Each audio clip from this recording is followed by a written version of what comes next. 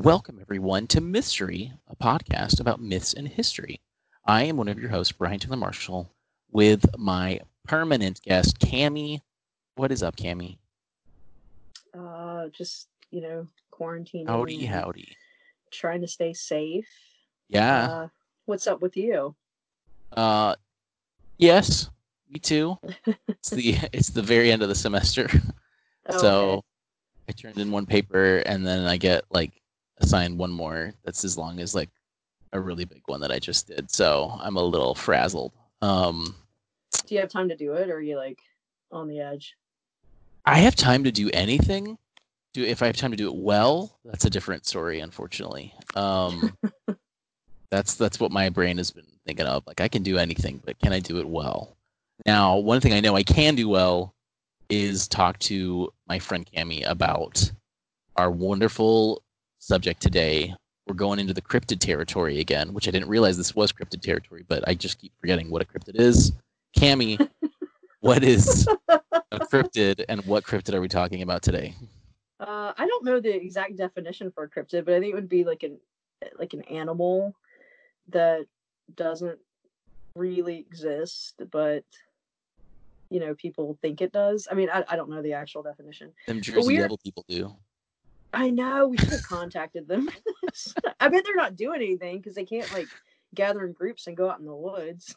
This is when the Jersey Devil's out. When no one's outside. All right, I don't know why they have that accent. I Oh don't boy. think they're the Pine Barrens. I know, I know. Yeah, so we're talking about the Loch Ness monster or Nessie.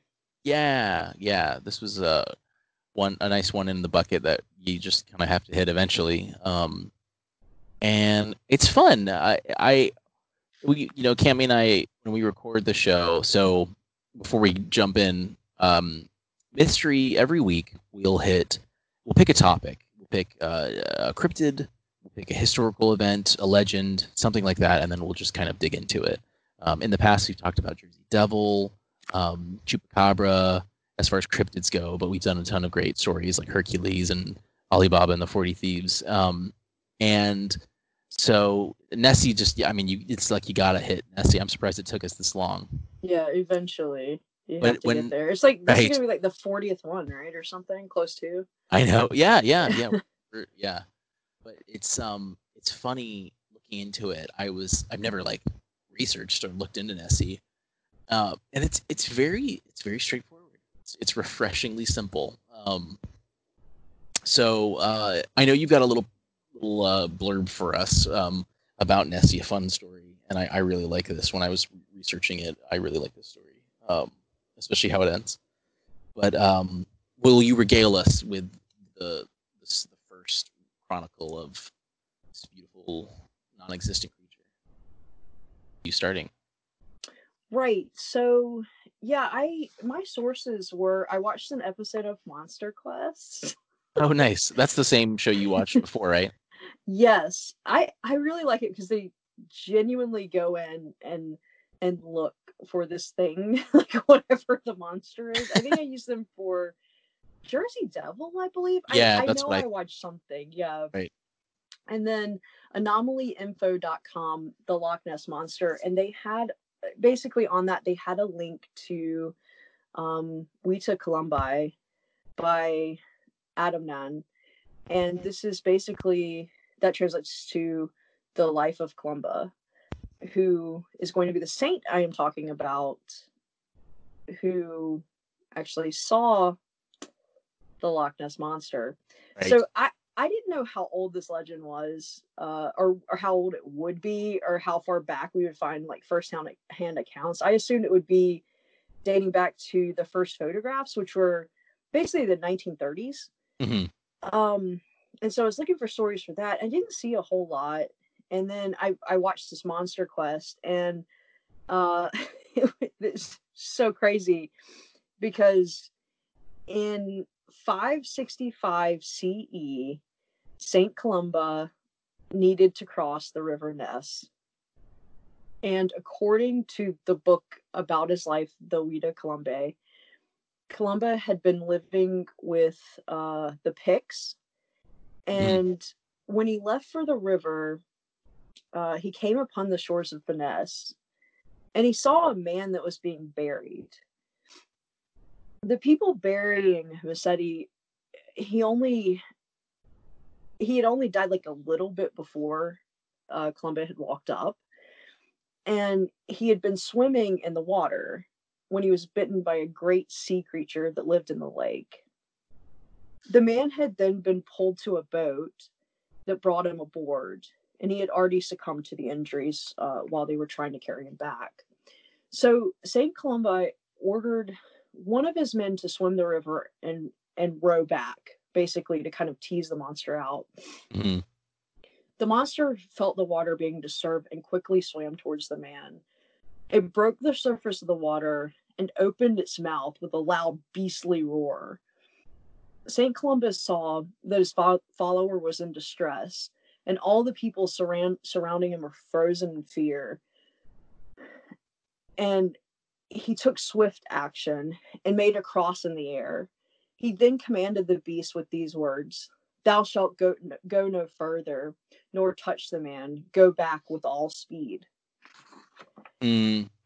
And the beast was shaken by the words of this holy man, and it quickly reversed its course as if God himself had reigned in the monster. It had come within a spear shaft. That's how they described it, like the length of the spear shaft of the follower of Columba.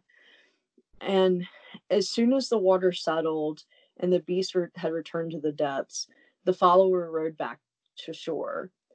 All of the onlookers, even the godless men among them, saw this as a miracle and began to praise the Christian God. So, I love that. I love that. That's the best part. Yeah. So I'll start. So yeah, St. Columba is actually like a big deal. I did not know who it was, so and I neither didn't look did I. anything into it. Yeah, no, this so is I'm great. Glad you yeah, and some of the same info. Like I said, as far as I'll like spoiler warning. It's really straightforward and simple as far as Nessie goes. But so Columba, he was an Irish-born saint who is credited with essentially. How did he get that name? I don't say. No, I didn't see that. I don't know. I think I don't know if when you're granted sainthood, your name changes or not. Or maybe you get to choose your name when you're getting priesthood. Yeah, Britannica says his name is Saint Columba, also called Colum or Columcilla, or Columkill. So it was just like a romanization of the Irish name. Could be, yeah, okay. Could be. This is so he was around. This is around. He was born 521 and lived till about 597, is what they believe. So this is, this is the early beginnings of the British Isles, the Roman influence, all of this sort of coming together, the Christianization of the lands, and he's credited with converting Scotland basically to Christianity. That's his big. So he was a real dude, and he was. I couldn't go far into this episode without bringing up Bernard Cornwell's The Last Kingdom, the Saxon series, because it's. Of course. I know it's just so. Well, season 4 on Netflix. I'm gonna have to read or watch or whatever, however you consume this, because you keep talking about it and I don't. Guys, it's just so good. It's so good, and it's on like a TV show. It's on Netflix. The show's called The Last Kingdom, and the books are called the Saxon series. When I am not watching Motherland, which is on Hulu, I'm gonna watch that. Yeah, you'll love it. Yeah, it's great. And what's really Bernard Cornwell, I mentioned it in other shows, so forgive me if you've heard it for the 5th time, but he does a great job of teaching through his nonfiction, or through his fiction, excuse me. And he's giving historical events through a fictional character, but it's completely based in reality. And one great thing he does is he loves to like kind of like he makes fun of Christianity in a way, not like in against it, because it wins. It completely decimates the pagans, the Danes, the Vikings. They all lose, and they don't lose because they all died. They all lose because they all became Christians. You know, and that's the fun thing. And so seeing like one other it's a compelling argument when you can right, use the words of your God to yeah, make a sea beast. Like, exactly, stop and that's attacking someone. exactly, yeah, and that's, you know, the pagan stories were just as crazy. And we had a great episode for Halloween on Samhain, the sort of the Irish origin of Halloween, and we talked about how even when Ireland Christianized, it kept a lot of its magic, its roots were really kept into the system, and so while they were Christian, they were a very kind of different sort of Christian in a way, and so just thinking of this just makes me laugh, and Chris, especially at this time, they loved their saints. The saints were a big deal in early Roman Christianity as well, and the Irish and the Gaelic Celtic nations were no different. They loved these saints. So this dude and his disciples doing stuff all over Scotland, and the Britannic, area. It's just great, and I love the idea of him like yelling the word of God at this creature, and it's just like, oh, I'm sorry. And so regarding Loch Ness, really, as far as it goes, 565 was the Columba event, and we know it because of this chronicle. And I love this word too. I found this word. They call it the writing of him, his life is called hagiography, which essentially means like holy writings. Hagio meaning like Hagia Sophia, like holy wisdom, like holiness. And I because I saw that word, and I was like, what does that mean? And so I just love that it's its own like genre, like the writing of these saints. So we have these primary sources that tell us that he was a person, and this was apparently one of his things. And this was apparently like a really common thing to include these old creatures, be it like I don't think they would have used like a Scottish selkie or something like that, but kelpies, the water horses, and specifically, so these serpent-like creatures in Irish and or Gaelic Celtic mythology. I'm going to butcher the name, Corianach and Olifeist. These are these two serpent-y beasts, which probably could get their own episode, but they're basically the Olifeist is an Irish sea serpent beast in Irish folklore, and the Corianach was like an important one, basically, and dealt with Saint Patrick and all this other great stuff. So hopefully, maybe that's an episode in its own right. But so there's this connection of these saints doing crazy, awesome things, and I think this is just his sort of version of that. And literally, that's it for like 1,000 years, more than 1,000 years. It's not until it's not until 1802 that a gentleman, Alexander MacDonald, sees something big in Loch Ness. That's like kind of it. Then we've got a little bit of something. Did he have a description of it, or it was just like saw a big thing moving in the water? Or? It's quoted. So Britannica and Wikipedia he describes a large stubby-legged animal surfacing, and propelling itself within 50 yards of the shore. So an elephant walking around in the water? Yeah, like elephant-legged like thing. Yeah, and it's funny you say that. So either there'd be a couple sightings or one more sighting basically at the end of the 1800s of an object resembling a log or a boat wriggling and churning up the water and then disappearing at a faster speed. So this started to kind of like increase some stuff, and then it was in 33. This guy George Spicer, he and his wife saw a most extraordinary form of an animal cross the road in front of their car. So apparently, like they had just recently, in the 30s, just recently built like the first main road around the area, and so it was kind of a big deal. And I guess not everyone would really be able to go around it, and so it was just a big deal. There was a couple other like personal sightings that people had made. One guy had made. Did they describe the monster at all? Yeah, that they saw. Yes, yeah, yeah. It started to be described as, so they saw this is where the long neck, the long narrow neck came in. Hmm. The legs got described later as being stubby, and one guy, was it Arthur Grant? Yeah, Arthur Grant. He was the one who was a veterinarian, and he described it as a cross between a seal and a plesiosaur. He literally said that. So this is where the imaging first kind of comes in, and then in '34 we have the big one from Robert Kenneth Wilson, who didn't realize this. He's a gynecologist. I don't know why that's funny. I mean, Yeah. it is though. Yeah, he was a London gynecologist. So he's just in Scotland having fun. I think a gynecologist in the 1930s is just laughable because I mean, what did they know? Right? Yeah, exactly. Yeah. A London gynecologist visiting Scotland, making up for like just screwing with Scotland. So this is what's called the surgeon's photograph, which is the very famous gray image that we have of the neck turning up to the right.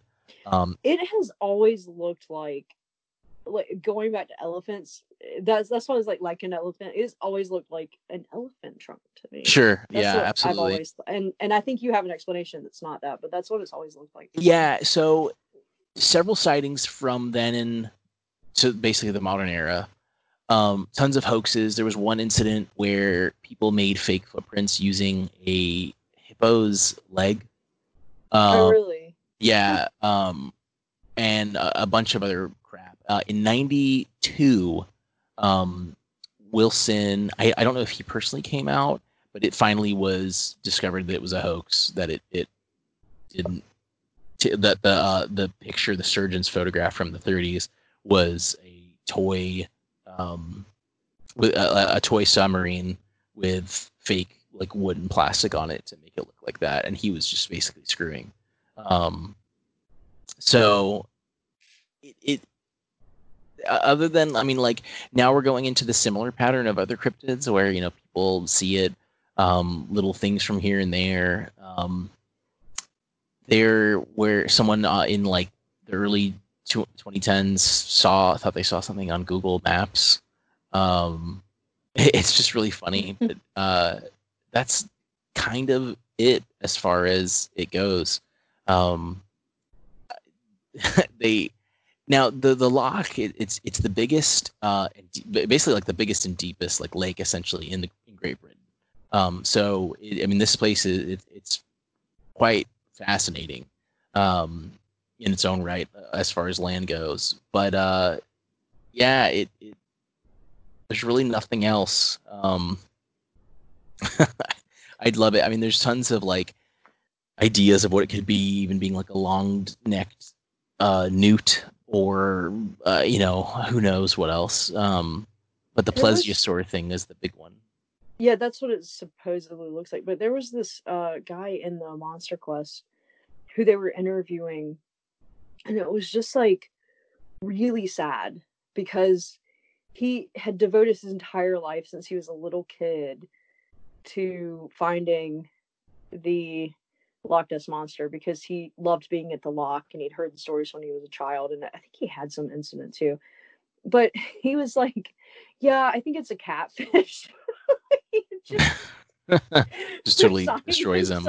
Yeah, and he's like sitting there making these clay, like I guess that's what he does for money. He makes like clay like souvenirs of Nessie. Yeah. But he's like, yeah, I'm pretty sure it's just a catfish. It's funny. It's funny and it's horribly sad that he's devoted his life, but he's just like resigned. I mean, it's this idea. There's ways you can approach it. I think what's important here is it's an important part of Scottish folklore. It's funny too. Wikipedia, or no, Britannica, credits. It's apparently estimated that it brought in the early 20th century. It was thought that it contributed nearly 80 million annually to Scotland's economy, just like the idea of it. And we've talked about the Yeti before and how like in the 70s, the source that I used, I can't remember off the top of my head everything, but the source that I used that kind of talks about it, when he visited the mountains in the 70s where the Yeti was, and when he was kind of looking into it, they were selling Yeti things then in the 70s in South Asia, and it's just crazy to think that they were like capitalizing it at that point. To me that just sounds obtuse, but like I mean in the early 19th century or in the 21st century, it's contributing so much to that. And even before then, though, I mean, it's like I said, that Christianity is super important.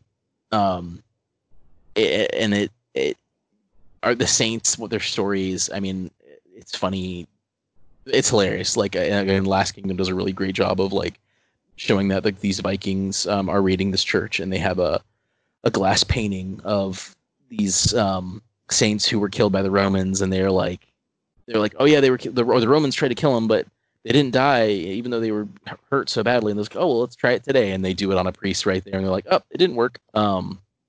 And so, oh my God, I know it's horribly great. But it's really important to the national mythology and identity to Scotland, I think. And so that is really sad, but I think you gotta think of it in a way that's more. It doesn't have to be.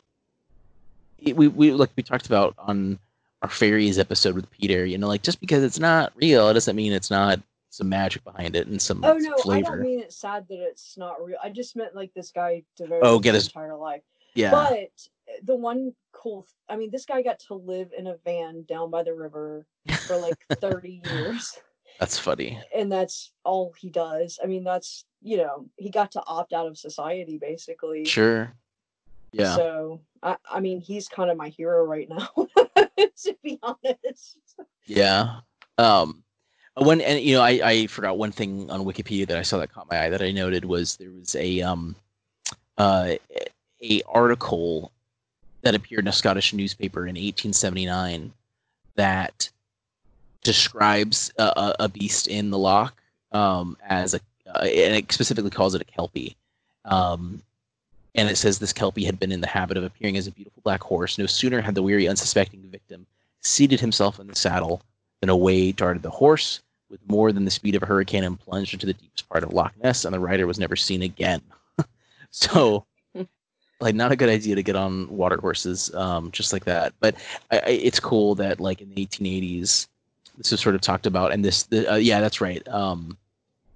It was a Swedish naturalist in 80 was talking about it, and he thinks that the Loch Ness, that these myths are all kind of integrated. Like we kind of think of Loch Ness as its thing, and Saint Columba, what he wasn't dealing with the Loch Ness monster like as we know it. He was dealing with a monster serpent thing of the sea that was very common, and this in this time period, people would have believed that the Selkies, like their wife could have been a crazy mermaid girl, and that sort of thing. Like one thing about that whole like the saints and these trials that the saints are going through. I mean, they're basically the people that existed in these lands where Christianity was taking over. They had their own mythology before that, and they had these gods, this pantheon of gods, and now they have to believe in one god, but that leaves room for a lot of like heroes. Yeah. Absolutely. So yeah. These saints that's kind it. of feel that role. Yeah. When we talked about it on the Irish episode too, it's like you can't stop people from celebrating. Here, I'll use Bernard Cornwell again. He talks about Easter, and the main character who was a Saxon Christian and then turned pagan. He makes fun of the everyone celebrating Easter, and he's like, you all are celebrating Easter, but I know it's Aostra's feast. It's the goddess Aostra's feast of love and fertility. And sort of the explanation is like, we can't stop this tradition that's like old as time, but we can flip it so it's okay. So it's not heathen and pagan. Right. We can use it to our own devices. Exactly. Yeah. So it was just a sort of way of framing the world as they knew it, in a way that made more sense, and because there was no reason to not believe in these horrible beasts, but there was a way to believe that it was God's will that they didn't hurt them and things like that. So so it's really fun. Nessie is it's a really singular, sensational thing because of the 30s, but its roots go deeper. And when you look into it, it's really about Scottish lore and mythology, which is really really cool in its own right too. We can I was looking through it, and we can absolutely do some more episodes on that. We have a few episodes on like Britannic stuff. I'd really recommend looking at our King Arthur episode that we did with Peter, the first one that Peter joined us. That was a really good way of kind of looking into the old Britannic stuff. But well, yeah, Kimmy, thank you so much for that wonderful little story Yeah, of thanks for the history. It was very Saint interesting. Columba A lot converting different the than Picts. yeah, it was a lot different than what we found out about Chupacabra for sure. I know, that was so fun. Yeah, please check out that episode. Yeah, we hope you're all doing well, and if you do want to look into it a little bit more, I mean, there's tons of documentaries and things on Nessie. So if you want that cryptid look, check out like the show Cam you mentioned or anything like that. But yeah, the I'm Last sure Kingdom. the X-Files. I mean, they don't have an episode, but they like mention Nessie a couple Right. times. But the Last Kingdom is really good. Season 4 actually just got put up this week on Netflix. There's 4 seasons of it, and it's really easy to binge. Very Game of Thronesy, but like I said, all rooted in history. And I would say the first like 2 seasons especially are like 10 out of 10. The new ones are fine. They just the books. It's funny like where the books are now. He's supposed to be like 50 years old, but he's obviously not. The actor's not 50, but they make it work. But that, and then there's another great show or a movie on Netflix called The Outlaw King. That's about Robert the Bruce and the independence of Scotland, essentially, or the working of the independence of Scotland. He's credited for that kind of very Bravehearty era, and has Chris Pine in it, and it was really well made as well. Came out a couple years ago. Very fun, good film. I really enjoyed it. Cool. Did I lose you? No, I'm here. Oh. Don't worry, I'll cut the pauses out. Cool. Well, Cammy, thanks again, and everyone, just hang in there. Let us know what you think, and we will catch you guys next time.